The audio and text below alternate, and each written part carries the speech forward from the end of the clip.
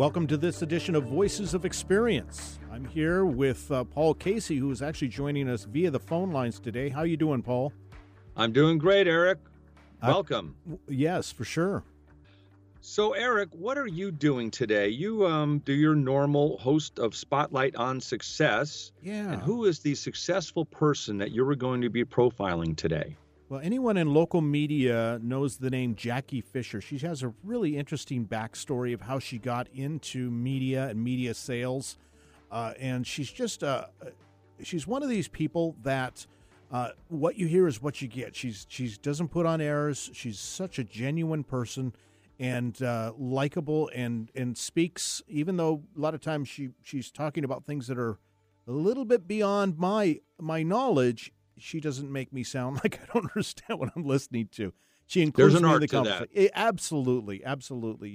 And I was looking for the exact term, but essentially, we're going to talk about how things have changed since she's gotten involved in radio sales and media sales, and now that we're all digital and have all these tweets and Instagram and everything else that's involved. How has it changed for businesses? So if you're a business owner, it's going to be a great interview to listen to, get some sort of free advice, if you will. And so I'm excited. How about you? Very good. I'm going to certainly listen to that myself because we're all in the same business too. Yes, I'm going to be visiting with Beth Knox, and she's the president of the Seattle Sports Commission.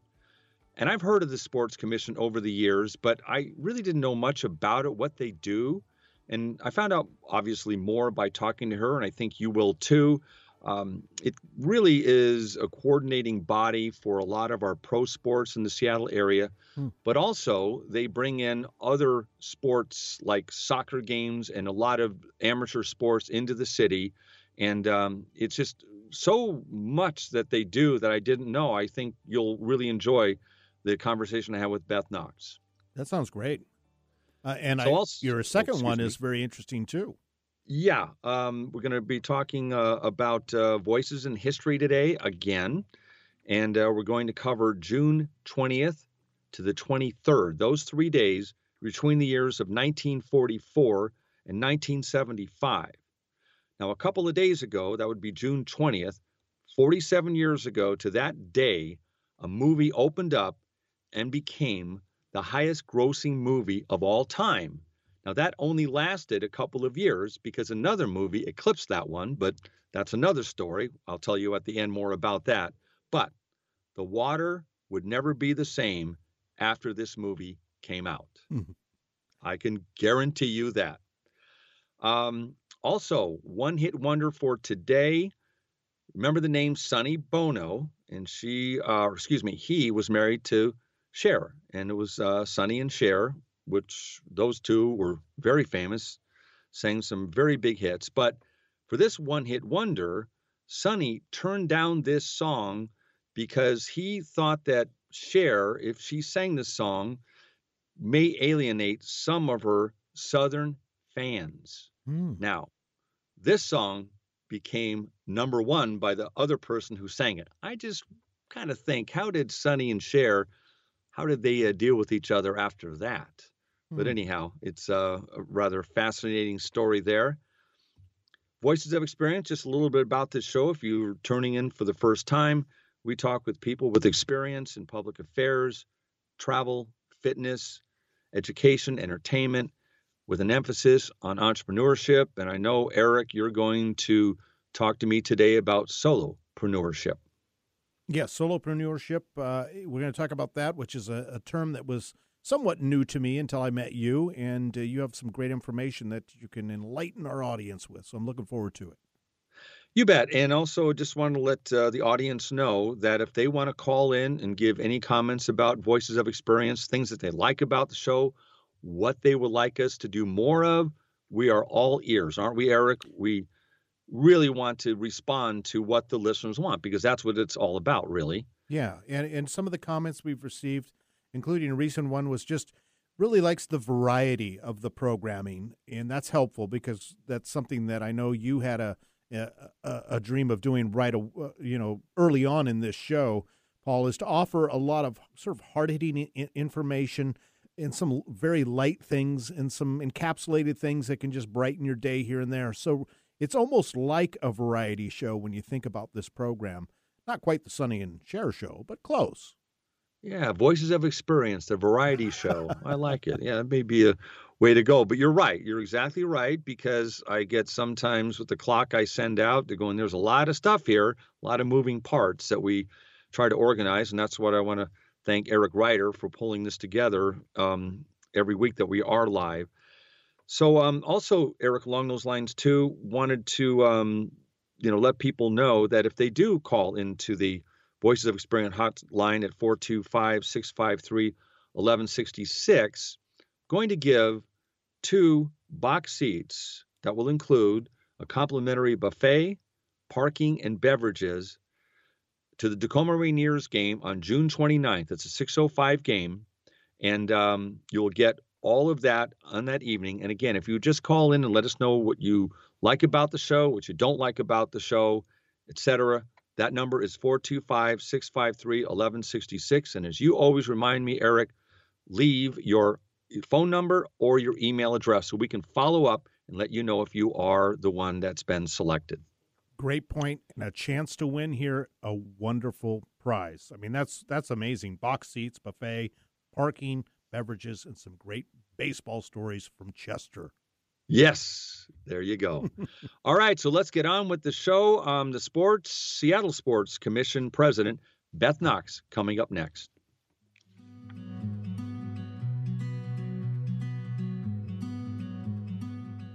Where would you love to live? Have you explored today's market? When I spoke with Heather Ramos, she instantly put me at ease. I'm Coach Debbie from Story U, and I recommend Heather to first-time buyers or dream home shoppers and everyone in between. Let Heather's experience lead you to a perfect location and style, and all within your budget. Contact Heather Ramos at Keller Williams. That's Heather Ramos at kw.com.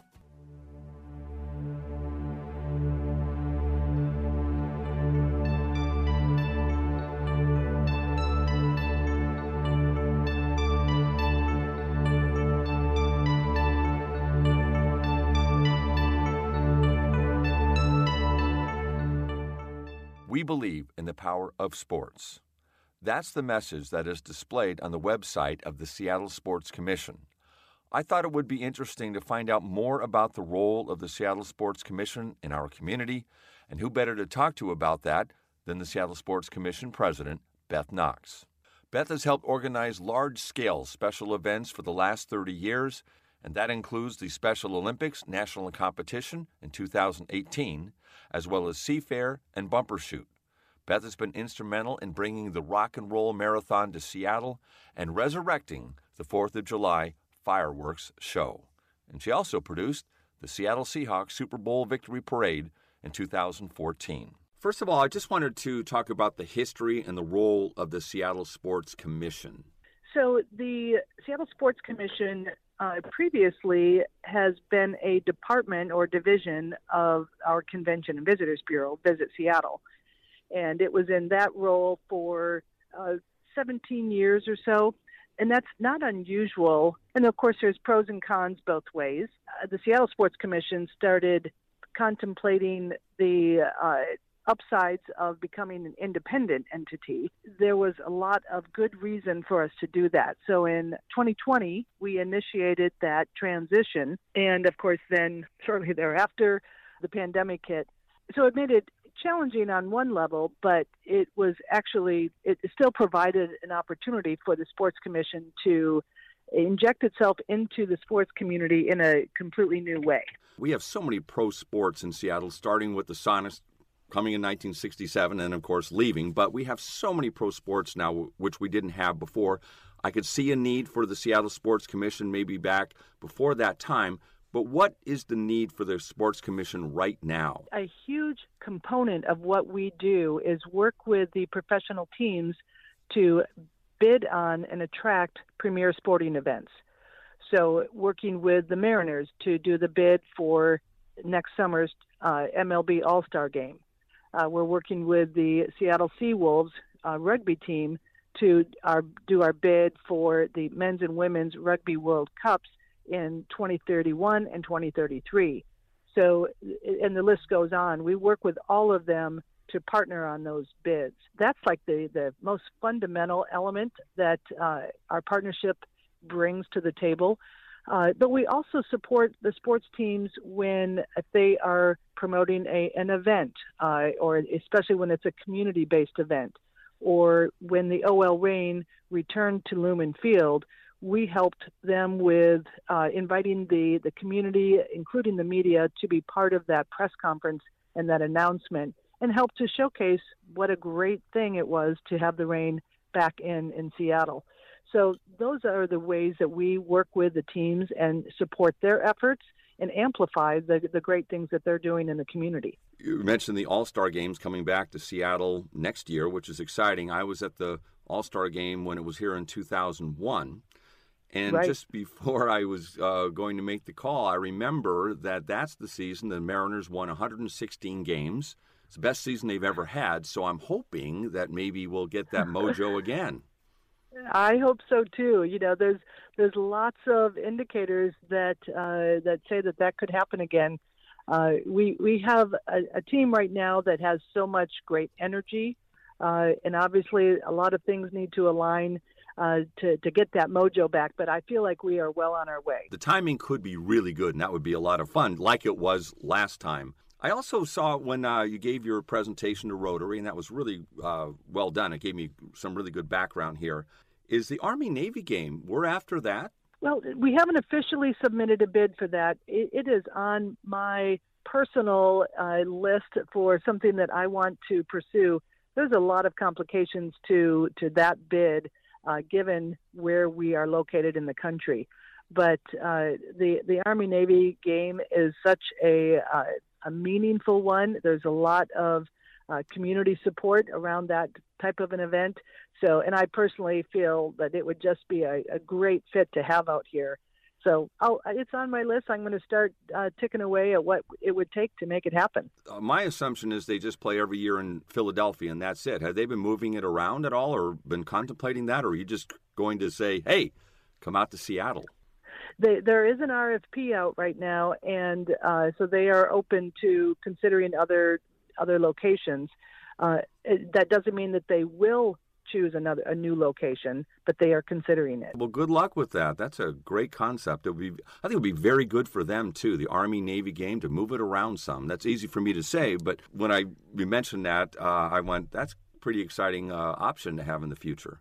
I agree. I think that there's a lot of support for something like that out here, and certainly with a partnership with Boeing. And some of these, of course, we've got so many corporate partners out here who care very deeply about the military and have a strong connection in hiring military veterans. I think that there would be a lot of interest in supporting that event. The Sports Star of the Year, was that just named recently? The event was last night, and Sports Star of the Year, it presents awards to not only sports stars in men's sports and women's sports, but we also have Sports Story of the Year and Sports Leader of the Year. Then we have a number of categories where we will honor various individuals who have left a legacy in the sports community in our region or demonstrated particular excellence, whether that is in media or in equity and inclusion. It's an opportunity to really recognize great accomplishments in sports in the region. And last night was just an incredible show of athlete celebrities and legends and people that are doing great work in our community. Who were the winners this year? So the winner of Sports Star of the Year for women's sports was Gabby Plain from University of Washington softball. And the winner in men's sports was Tyler Lockett of the Seahawks. Both outstanding choices. Those are public vote for those two categories, as well as Sports Story. And the Sports Story of the Year was the inaugural launch of the Seattle Kraken. And is this the old PI's Sports Star of the Year? Correct. The Seattle PI created it. Legendary sports editor of the PI, Royal Brome, he started it 87 years ago and ran it for the PI, took it for many years. And then when the PI went defunct, then the Seattle Sports Commission stepped in to continue that event and has done it ever since. How did you find your way to becoming president of the Seattle Sports Commission? I have been in the industry of large-scale special events for over 30 years. Previously, was the CEO of Seafair for 10 years, and then also ran the Special Olympics USA Games that were here in Seattle in 2018. And throughout that time, I had the opportunity to work with our professional sports teams in a variety of ways and develop those relationships. And so it was a natural evolution to continue working in sports. I've done some consulting with the Kraken and the Sounders. And so when this opportunity came up, it was a natural connection for me, a good fit, because it's really about bringing our sports community together as well as helping to put on premier sporting events in the region. So natural fit for me, and I'm loving every minute of it. Anything else before we go, or that pretty well covered it? I think that covered it. Well, the only thing that might be worth mentioning is on June 16, we will be anxiously awaiting the announcement from FIFA of whether Seattle will be selected as one of the host cities for the 2026 FIFA World Cup. My thanks to Beth Knox, president of the Seattle Sports Commission. If you would like to visit their website, you can do so by inputting seattlesports.org.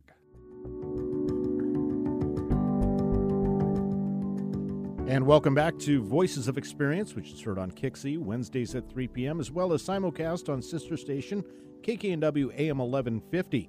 Voices of Experience is also rebroadcast on KIXI on Sundays at 11. So lots of ways for you to listen to this program, and thanks for being a part of our audience and spreading the word. Very much appreciated. Paul, that was a great interview with Beth Knox. Congratulations on that. And, sports is just becoming so huge in this market now. It's all over the news with the addition of the Kraken and what's happening now with the Sounders and OL Reign. I mean, it just keeps going on, the successes that we're seeing here lately. Absolutely. And, she said something at the very end there, because I did this recording before it came out, but she talked about getting the soccer championship here in Seattle. They were after that. Seattle got it. They were successful in bringing that soccer championship in a couple of years. So she's in the know. Yep. Lots of history there, too, like this segment we're going into right now, which is Voices of History, and we're going to learn some really cool things, some good trivia that's, in a sense, coming up here. So listen to all of these items from our friend Paul Casey. Yeah, and also I just want to let the audience know that if you're interested in any of these little vignettes I have, go to the History Channel. And you just go to historychannel.com, and you can get all of these factoids every day of the year, going back to 1800, even before that. It's a vast wealth of information. So I do get a lot of my information from here and other sources, Wikipedia, of course, but so many others, Seattle History. But I'm just going to give such a plug to that historychannel.com. These vignettes on history. So anyhow, let's get on with it. Starting out with June 20th, 2 days ago in 1975, you remember the movie Jaws, directed by Steven Spielberg. Yes, it made millions of viewers afraid to go into the water, like me, and I think you, Eric, will talk about that in a few moments, but it opened up in theaters. Now, again, it was a story of the great white shark that terrorized a New England resort town, and it became an instant blockbuster, the highest grossing film in movie history, until it was bested 2 years later by Star Wars, George Lucas. There's a good trivia right there. What was the film that bested Jaws? Yep. Star Wars. There you go. And I wonder if George Lucas and Steven Spielberg were friends. Or they just didn't talk to each other because they were rival. I don't know. That's a good question. I don't think I've ever seen them together, like on a show, an award show, or anything like that.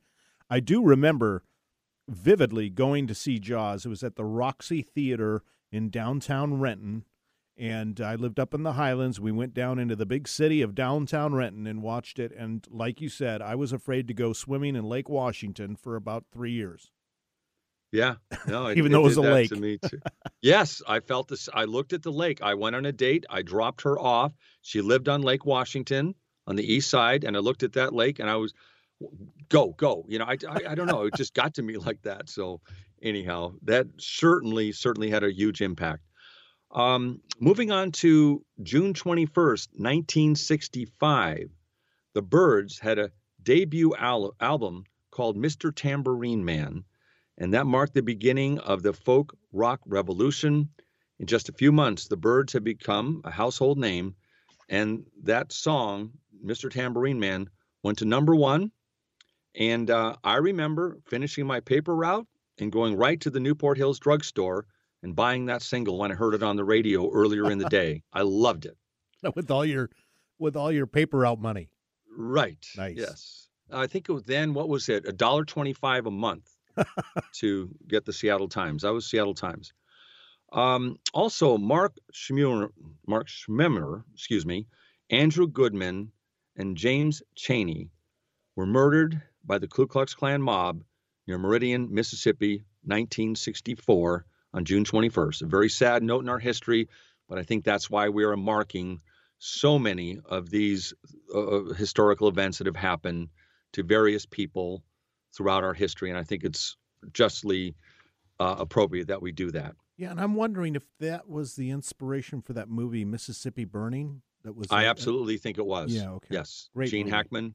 Great movie. That absolutely was. I think it was kind of about it. You know, they uncovered the bodies in it. But yes, I was just thinking about that and want to see that again.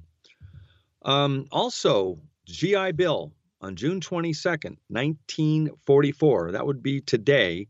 Roosevelt signs the GI Bill that provided access to higher education for soldiers returning from World War II. I think people take that for granted now, but how big that really was when it occurred.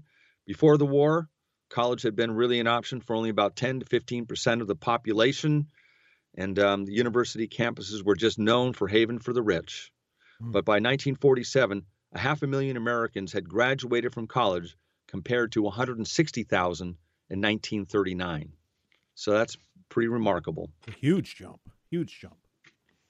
On June 23rd, 2013, aerialist Nick Wallenda, becomes the first person to walk a high wire across the Little Colorado River Gorge near Grand Canyon National Park. He wasn't wearing a safety harness and made the quarter-mile walk on a 2-inch wire. When he got to the other side, the reporter showed up and asked the question, why? Why? That's a good question. I just made that part up. But I remember, seriously. I swear it was Wide World of Sports back in the 70s when they had him doing something, maybe it was across Niagara Falls or between two buildings. I just remember sitting there with my dad watching Wallenda do that because he did a lot of that tightrope walking. Yeah. So anyhow, crazy stuff, but that happened on June 23rd. It'd be tomorrow in 2013. And then I think this is, again, very appropriate for how much progress were made in that period of time through the 60s and 70s. On June 23rd, 1972, Title IX was enacted that prohibited federally funded educational institutions from discriminating against students or employees based on sex. Now we have women's sports all over the place. I remember when that happened, seriously going, well, why do we need to do this? Mm-hmm. Well, now I know why. Again, it was great steps forward. Opening doors for a lot of young girls, and now their moms who were young girls then are seeing their daughters play in sports professionally. It's amazing. Yep, and it's a good thing. We'll be right back with more Voices of Experience.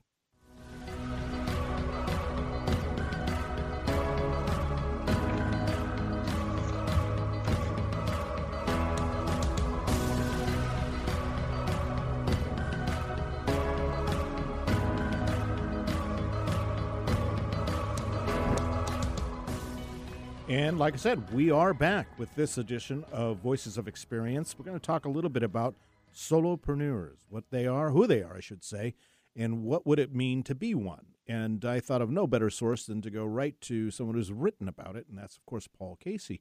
Paul, let's talk about the words solopreneur. Well, it's interesting, Eric, is that this word came into the vocabulary not too long ago. I can't really tell you when it did, but I just started noticing it more in the last couple of years. And when I started my business a long time ago, I was an entrepreneur, and that's what I called myself. But now that I look about what I was doing at the time, I was a true solopreneur. And the definition, let's first of all get to the definition of that. A solopreneur is a person who sets up and runs a business on their own. Mm-hmm. Also, they have no really intention of expanding a number of employees or trying to get a lot of office space. They want to keep it small. And that was the vision I had when I started my business. And I've done that pretty much all the way through. I've worked out in my basement. I did have a small office at various times along the way. But this really came from my mentor, a guy by the name of Larry Kaufman. And he was publisher of Marketing Magazine. And he did that for, a long time. Again, he unfortunately passed away last year, but very influential on teaching me what you can do on your own before you start bringing in a lot of other people or put money into office space and just throw a lot of money away. For example, I took a look at, I got free office space for the first 8 years because I printed my newspaper at the time at Murray Publishing Group. Because of that, I figured out that I probably saved $500,000 in over a 10-year period because I did that. That's a lot of money that you're just, in an office, just writing checks to the landlord. And I could go on and on about other things. But it's like what he taught me is how much you can accomplish on your own. And for example, I was the publisher, the editor, the sales director, and also the distribution person. I inputted all my newspaper, et cetera. Pretty well did it on my own. Now, there are points, though, that because you're not an island, it's not that I did everything on my own. Mm-hmm. I had a lot of contract workers, but I brought them on as I knew that things that were repetitive, and I could pay someone to do that because my number one mission was to sell my product or service. There's no one who can do that as well as yourself. So I would spend the bulk of my time selling. And that's because, again, no one can sell your product or service like you. I'm going to asterisk this now because there's nothing wrong with going the other direction. There's a lot to be said for getting an office. There's a lot to be said for hiring employees and going off in a different direction. But this term gave solopreneur kind of a definition of what we were doing. And I learned really how much you can accomplish on your own. And again, contract out things that you do need help on. For example, you're helping me. Eric's helped me today. Benny and Steve. There's a number of people that are involved in what we're doing now, and it's always been that way. But all I'm submitting is that you can do it and maybe go with that in mind. And then you get to a certain point. If you want to take off, you can, but make sure that you can get to that point. And I think solopreneuring it in the beginning is let's say, I always put the prospects for success. How high are they? It just puts you in a better position to succeed because you'll still be in the game and not be out of business because your overhead was way too high or something happened that you didn't anticipate. When your costs are really low, you can weather that. And I've weathered a couple recessions during the time, and I don't think I would have done it had I had all that overhead. So that's kind of what I wanted to talk about that today. Yeah, that's such sage advice. I think all too often people decide that they're going to jump in and have their own business. And like you say, they feel like they need to have an office. They need to have the fanciest computers and desks, and maybe they have vehicles or whatever. And you grow. You don't necessarily grow. You expend a lot of money way too fast. And then you find out maybe the revenue is taking way too long to get to you. So suddenly you're in and out in 6 months isn't that the average, Paul, on businesses that do close? Yeah, 6 months to a year, and 80% of businesses don't make it. Wow. And that's a high percentage of failure. I would love to have time to tell a story. I will some other time about, when you're looking at overhead costs, but restaurants, as we know, are really the high fatality rates in those, but the ones who make it or do really well. But there's a story that, and I'll just say briefly, that happened in New York. I think it was in Brooklyn, but this restaurant opened up and they put millions of dollars into it. And they really refurbished a restaurant from like the late 19th century, like the late 1800s. And guess when their opening day was? Like March 20th, 2020, the day the pandemic began and shut everything down. Ouch. So that's something that, they had to weather and very high costs. So those are the things you have to evaluate. Now, we'll talk at a future time, but there is a real positive story that resulted from that because these guys were true entrepreneurs, but that we'll do another time. Great information as always, Paul. We need to take a quick break, and then we're going to come back to a wonderful interview that you had on a past Voices of Experience way back when on Kixie 880 with Dave Niehaus. So I'm excited for that. We'll be right back after this message here on Voices of Experience. When a flock of geese knocked out 2 engines on U.S. Airways Flight 1549 right after takeoff from LaGuardia Airport, who would you want in the cockpit? Captain Sully or a pilot on their maiden flight? If Captain Sully was your choice, then experience is important to you. And that's what Voices of Experience with Paul Casey is all about. People with experience in their chosen fields. A variety of topics are explored, including local and national public affairs, self-employment, travel, lifestyles, health and fitness, history, and adventure. Welcome to this edition to Voices of Experience. My name is Paul Casey. Voices of Experience is simulcast on AM 880 KIXI and 1150 AM KKNW on Wednesdays at 3 p.m. Voices of Experience is also rebroadcast on Kixie Sunday mornings at 11 a.m. Visit voicesofexperience.com and take a 5-minute self-employment quiz. The higher you score on the quiz, the higher your prospects for success. That's voicesofexperience.com.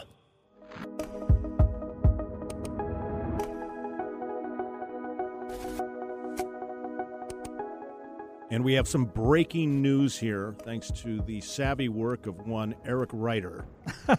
I was just going to say earlier you questioned whether Spielberg and George Lucas were ever friends. And they hate each other, right? No, famously, they've been friends for decades. So, okay, yeah, good. they've collaborated quite a bit. And there's little nods to Star Wars and E.T., for instance. So, Okay. Interesting. Well, thanks for checking that out. Appreciate it. See, thank you, Eric. Yeah. We're a knowledge-based show. That's right.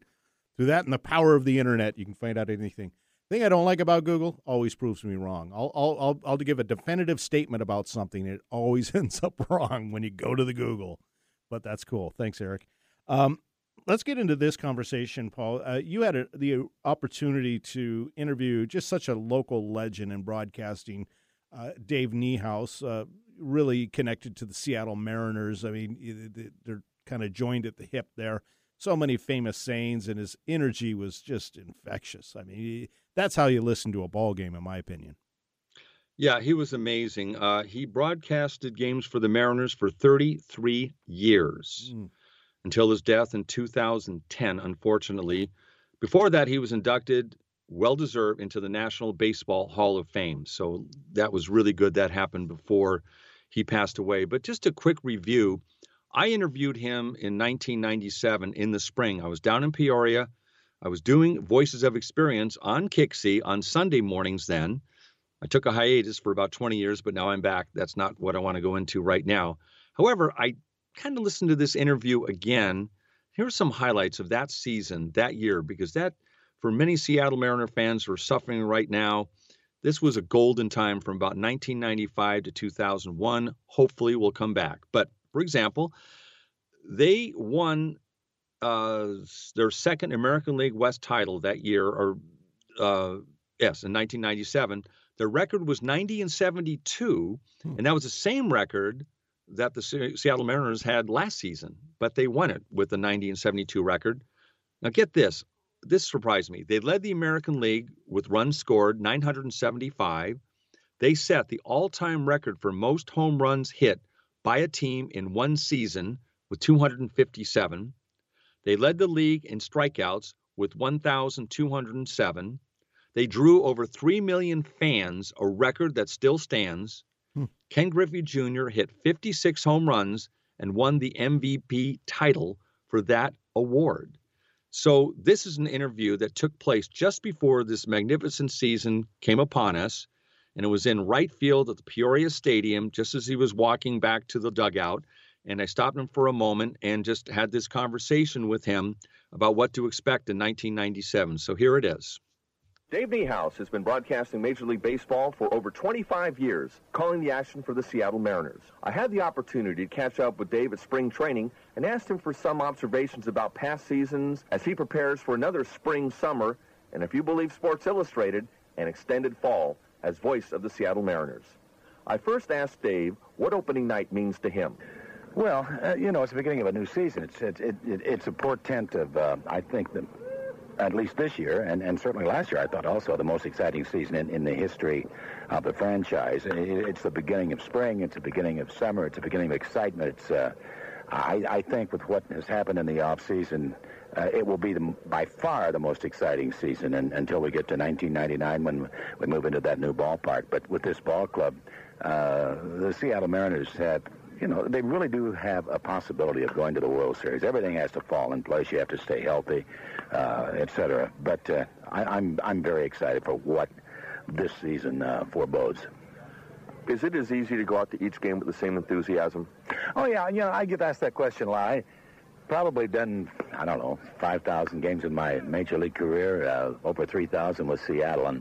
And the one thing about baseball that I think the other sports do not present, number one, is the frequency of games. It seems like you have a game every night. You play 162, and down here we broadcast 20 exhibition games, so I'm doing 182 games a year. But you never see two games alike. I've done 9, 10 no-hitters, and even no-hitters are different. The Nolan Ryan no-hitters, from the Randy Johnson no-hitter, from the Chris Bosio no-hitter, from the Bo Belinsky no-hitter, and even in the blowouts where you're getting blown away 15-2 or something like that.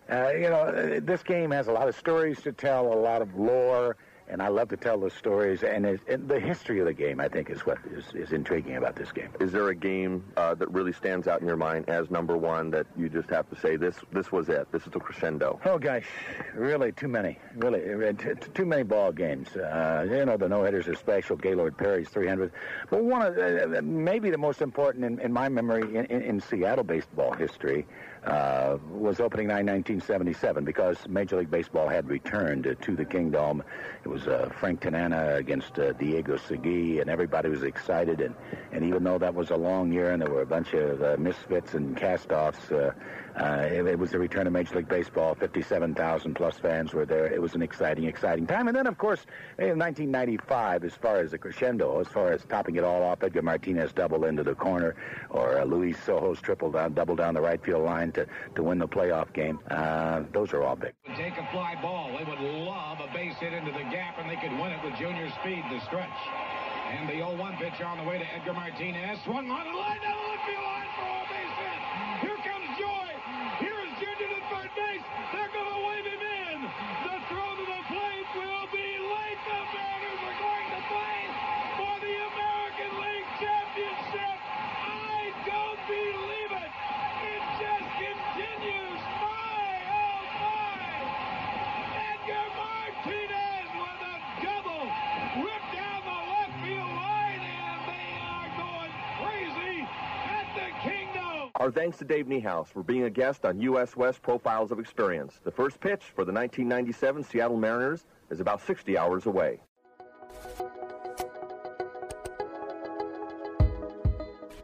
Oh, that energy, Paul. Isn't that amazing? I just seen the bumper stickers. Remember that? My, oh, my, Yep, and it absolutely. seemed like every other car in town back then had them in there. And there was something else. There was another sign that was in a lot of cars. Some of them were just even homemade. But the electricity of those years here in the Emerald City and around was spectacular. It was a great time to be a Mariners fan. I mean, you got to be a fan always, of course, but it was magical. Yeah, refuse to lose. Remember that? Refuse to lose. That's right. That's right. And, I was listening to you. You did a great job on that for it being an impromptu moment. So congratulations on that. Needs to be sent somewhere to be chronicled. I'm serious. That was a wonderful interview. Great. Thank you, Eric, for that. Some of those are the easiest and best when you don't overthink it. I've found that sometimes you just walk up to somebody. Sometimes it doesn't always work, but, in that case, it did. Yeah. And I know Eric's working on calibrating up the next interview. I'm going to have a quick conversation with Jackie Fisher, as I talked about earlier in the show, and we do have that now. So, Paul, if you don't mind, let's break away. Listen to that interview, and then we'll say goodbye to this edition. We'll do a little close here at the end. We'll be right back. Sounds good. Thanks, Eric.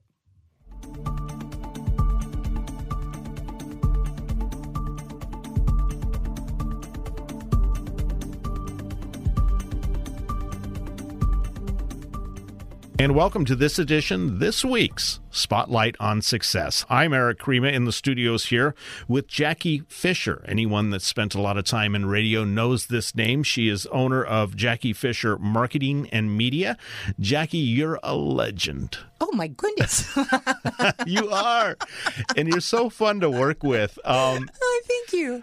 I love working with people that have a huge breadth of knowledge, but still have that energy, because all your ideas are fresh, your energy's there, and you just bring a smile to the room. So there you go. Thank you. Well, I love what I'm doing. It's a fabulous business. One of the things that I've always said is about advertising is I take my evil power to control and manipulate and use it for good. And I really believe that. It's like I work with clients who are already, I feel like, have good businesses when I start with them, and then have happy customers. And all I have to do is tell the world about them. And, it's been a very successful strategy. It certainly has, and it's definitely been a career that has done you well as well, business. But we were talking prior to coming in the studio, your backstory, and it's fascinating. Can you give our audience a little bit about how you got started in advertising sales and how it's led to where you are now with your own business? The way that I got started was my husband at the time had a business that was in kind of on the wrong side of the wrong street in the wrong side of town.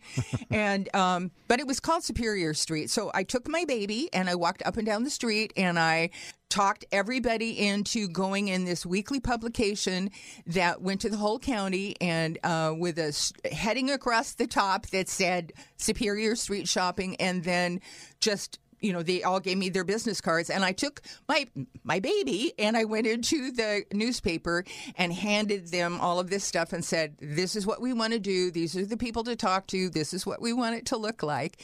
And then later, when it was time for the Sandpoint Daily Bee, which was its progress issue of the Sandpoint Daily Bee, they asked me if I would sell that. And so I went to the library, I read a book on advertising, and it basically said these 4 things. The acronym is AIDM. So you want to get people's attention, you want to develop interest, create desire for the product or service, and then motivate people to action. And so that works. And this is in Sandpoint, Idaho, It's correct? Sandpoint, Idaho. Okay. Yeah. And you had 4 children at the time. I had 4 little kids, yeah. I had a lot of challenges. I was living in a town with 27% unemployment. I was like a full-time Super Susie homemaker. I mean, that's what I did, was I took care of those 4 babies, and I was involved in other things in my life, but I had only had a job for 5 months, and that was an assistant manager of a store in Spokane. Mm-hmm. So this was all new to me, but I loved it. I really got into it. I oversold the progress issue for the Sandpoint Daily Bee. I got offered a job at a health club.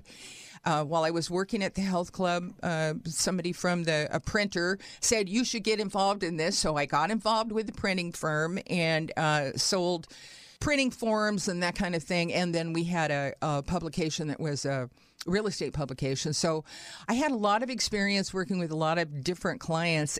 Also, I got involved in theater, community theater at that time, and somebody heard me on stage, liked my voice, and asked me to start doing commercial voicing for them. So that's actually how I got involved in the radio business.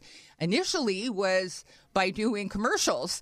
And then I was still working for the printing company, and the guy at the radio station, I went to sell him some print, and he said, if ever you want a job. So that's how I got into radio. And it was really fun because you could do pretty much whatever you wanted to do. I had a radio program called the Sandpoint Power Company. It's like plug into the positive energy of the Sandpoint Power Company. And I, would do interviews and stuff on that and sell advertising. And, I could do literally, if it made money, I could do it. So it was a fun experience working in small market. But when I moved to the Seattle area, that experience was a good thing to bring into a large market where sometimes people were more concerned about numbers than. I was used to working with real people and not, big companies and stuff. And I always used to say, if this doesn't work, baby doesn't get new shoes. This has to work. So I feel like I came, into the radio industry with a really good background. And I worked for a couple of radio stations and then finally got to the point where I ended up working with a small agency and then decided I could do this on my own. So I have had my business since 1995, and my husband has been working with me since June of 2000. And we got to chat with Keith. I've known Keith for many years. It's been a while since I'd actually sat down with him, so it was nice. 40 years marriage. 40 years married, yeah. And worked together how many years? We've worked together for 22 years. And also, I have to tell you, when he married me, I had 4 kids, and now I have 5. Oh, nice. Nice. You're living a charmed life. Yeah, and I love what I'm doing. We, obviously because I started in radio and love radio. That's, it works. We see increases in store traffic. It flat out works. But, we've moved on with the times and we're doing, we do a lot of internet stuff, social media, that kind of thing, too. But you're certainly a fan of radio. You always have been a proponent of it. We're going to talk about a couple of your clients. Okay. But before we do that, it's interesting how, even though you've come all the way from Sandpoint, selling print and really hustling there, the job remains the same, right? It's to bring business into your clients through their doors, through their website, through phone calls and that sort of thing. Well, and I think, always kind of my goal is to develop a pre-sold, pre-qualified customer.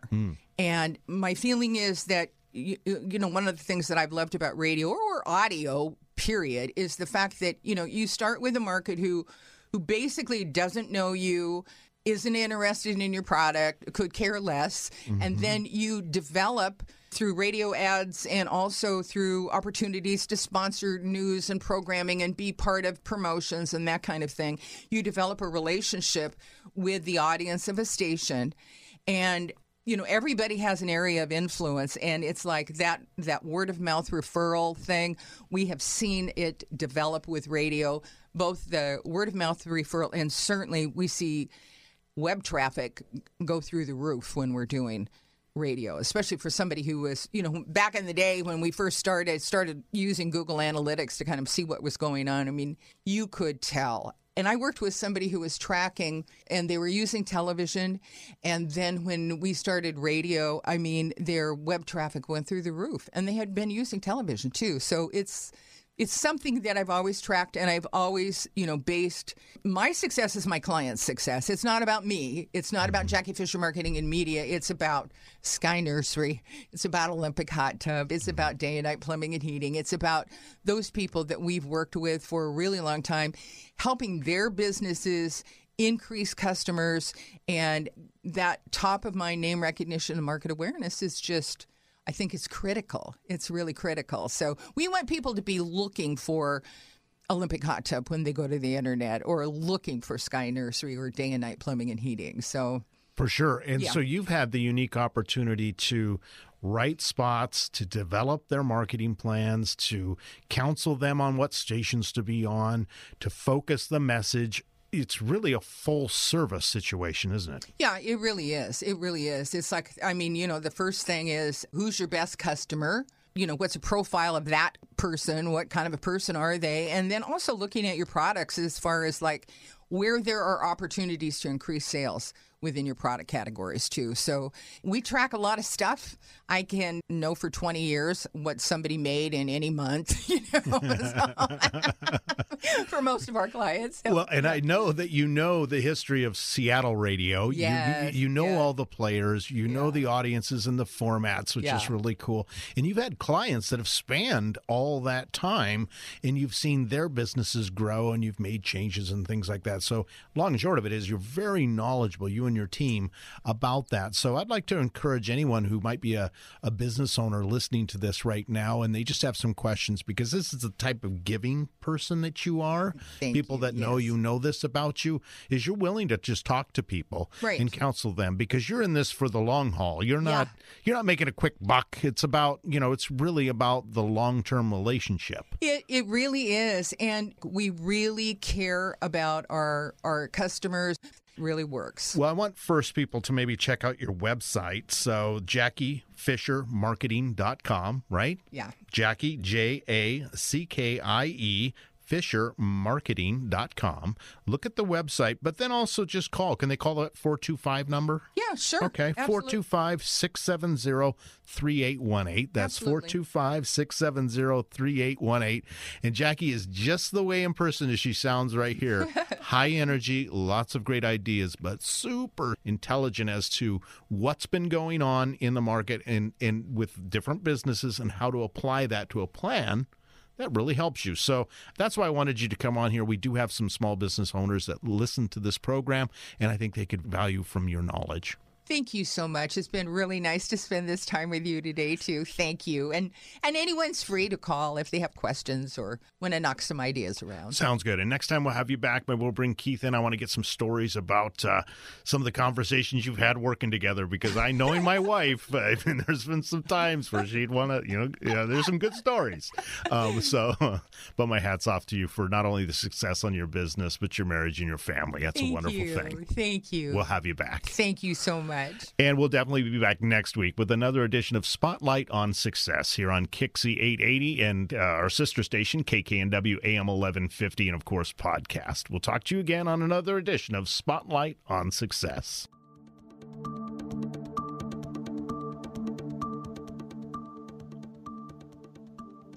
That's all the time we have for this edition to Voices of Experience. My name is Paul Casey, and along with Eric Crema and Eric Ryder, we thank you for listening today. Next week, Sal Cracchiolo, former trumpet player with Tower of Power. This week's One Hit Wonder coming up next.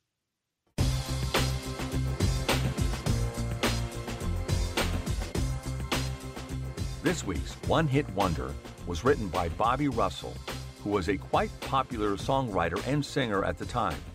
After writing it, he was reluctant to have it recorded because he just didn't like it. His wife, however, did like the song and recorded a demo.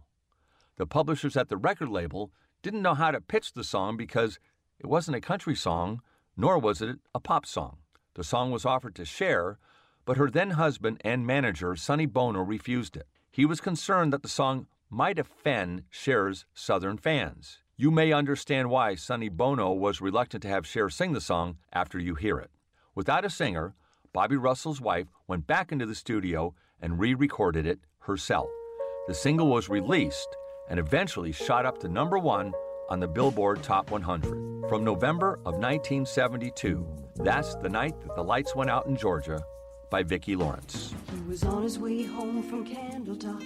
Been 2 weeks gone and he thought he'd stop at Webb's and have him a drink before he went home to her.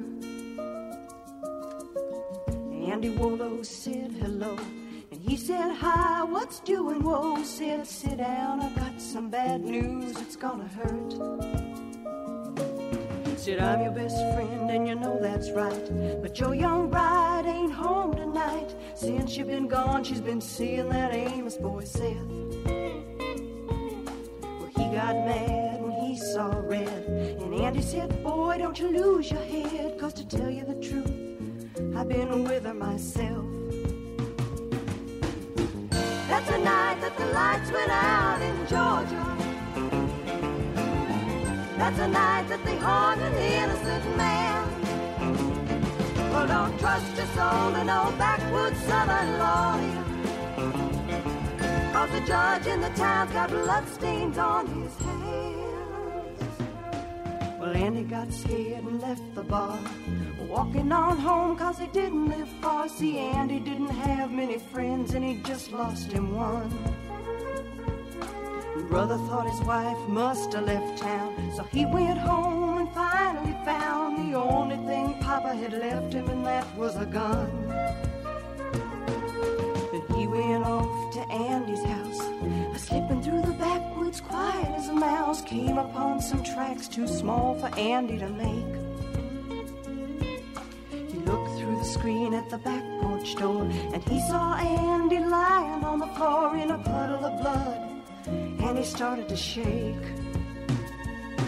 Well, the Georgia Patrol wasn't making their round, so he fired a shot just to flag them down. And a big-bellied sheriff grabbed his gun and said, "Why'd you do it?" And the judge said, "Guilty in a make-believe trial." Slapped the sheriff on the back with a smile, said, "Supper's waiting at home, and I gotta get to it." That's the night that the lights went out in Georgia. That's the night that they hung an innocent man. Well, don't trust your soul to no backwoods southern lawyer, 'cause the judge in the town's got bloodstains on his hands. Well, they hung my brother before I could say the tracks he saw while on his way to Andy's house and back that night were mine. His cheating wife had never left town, and that's one body that'll never be found. See, little sister don't miss when she aims her gun.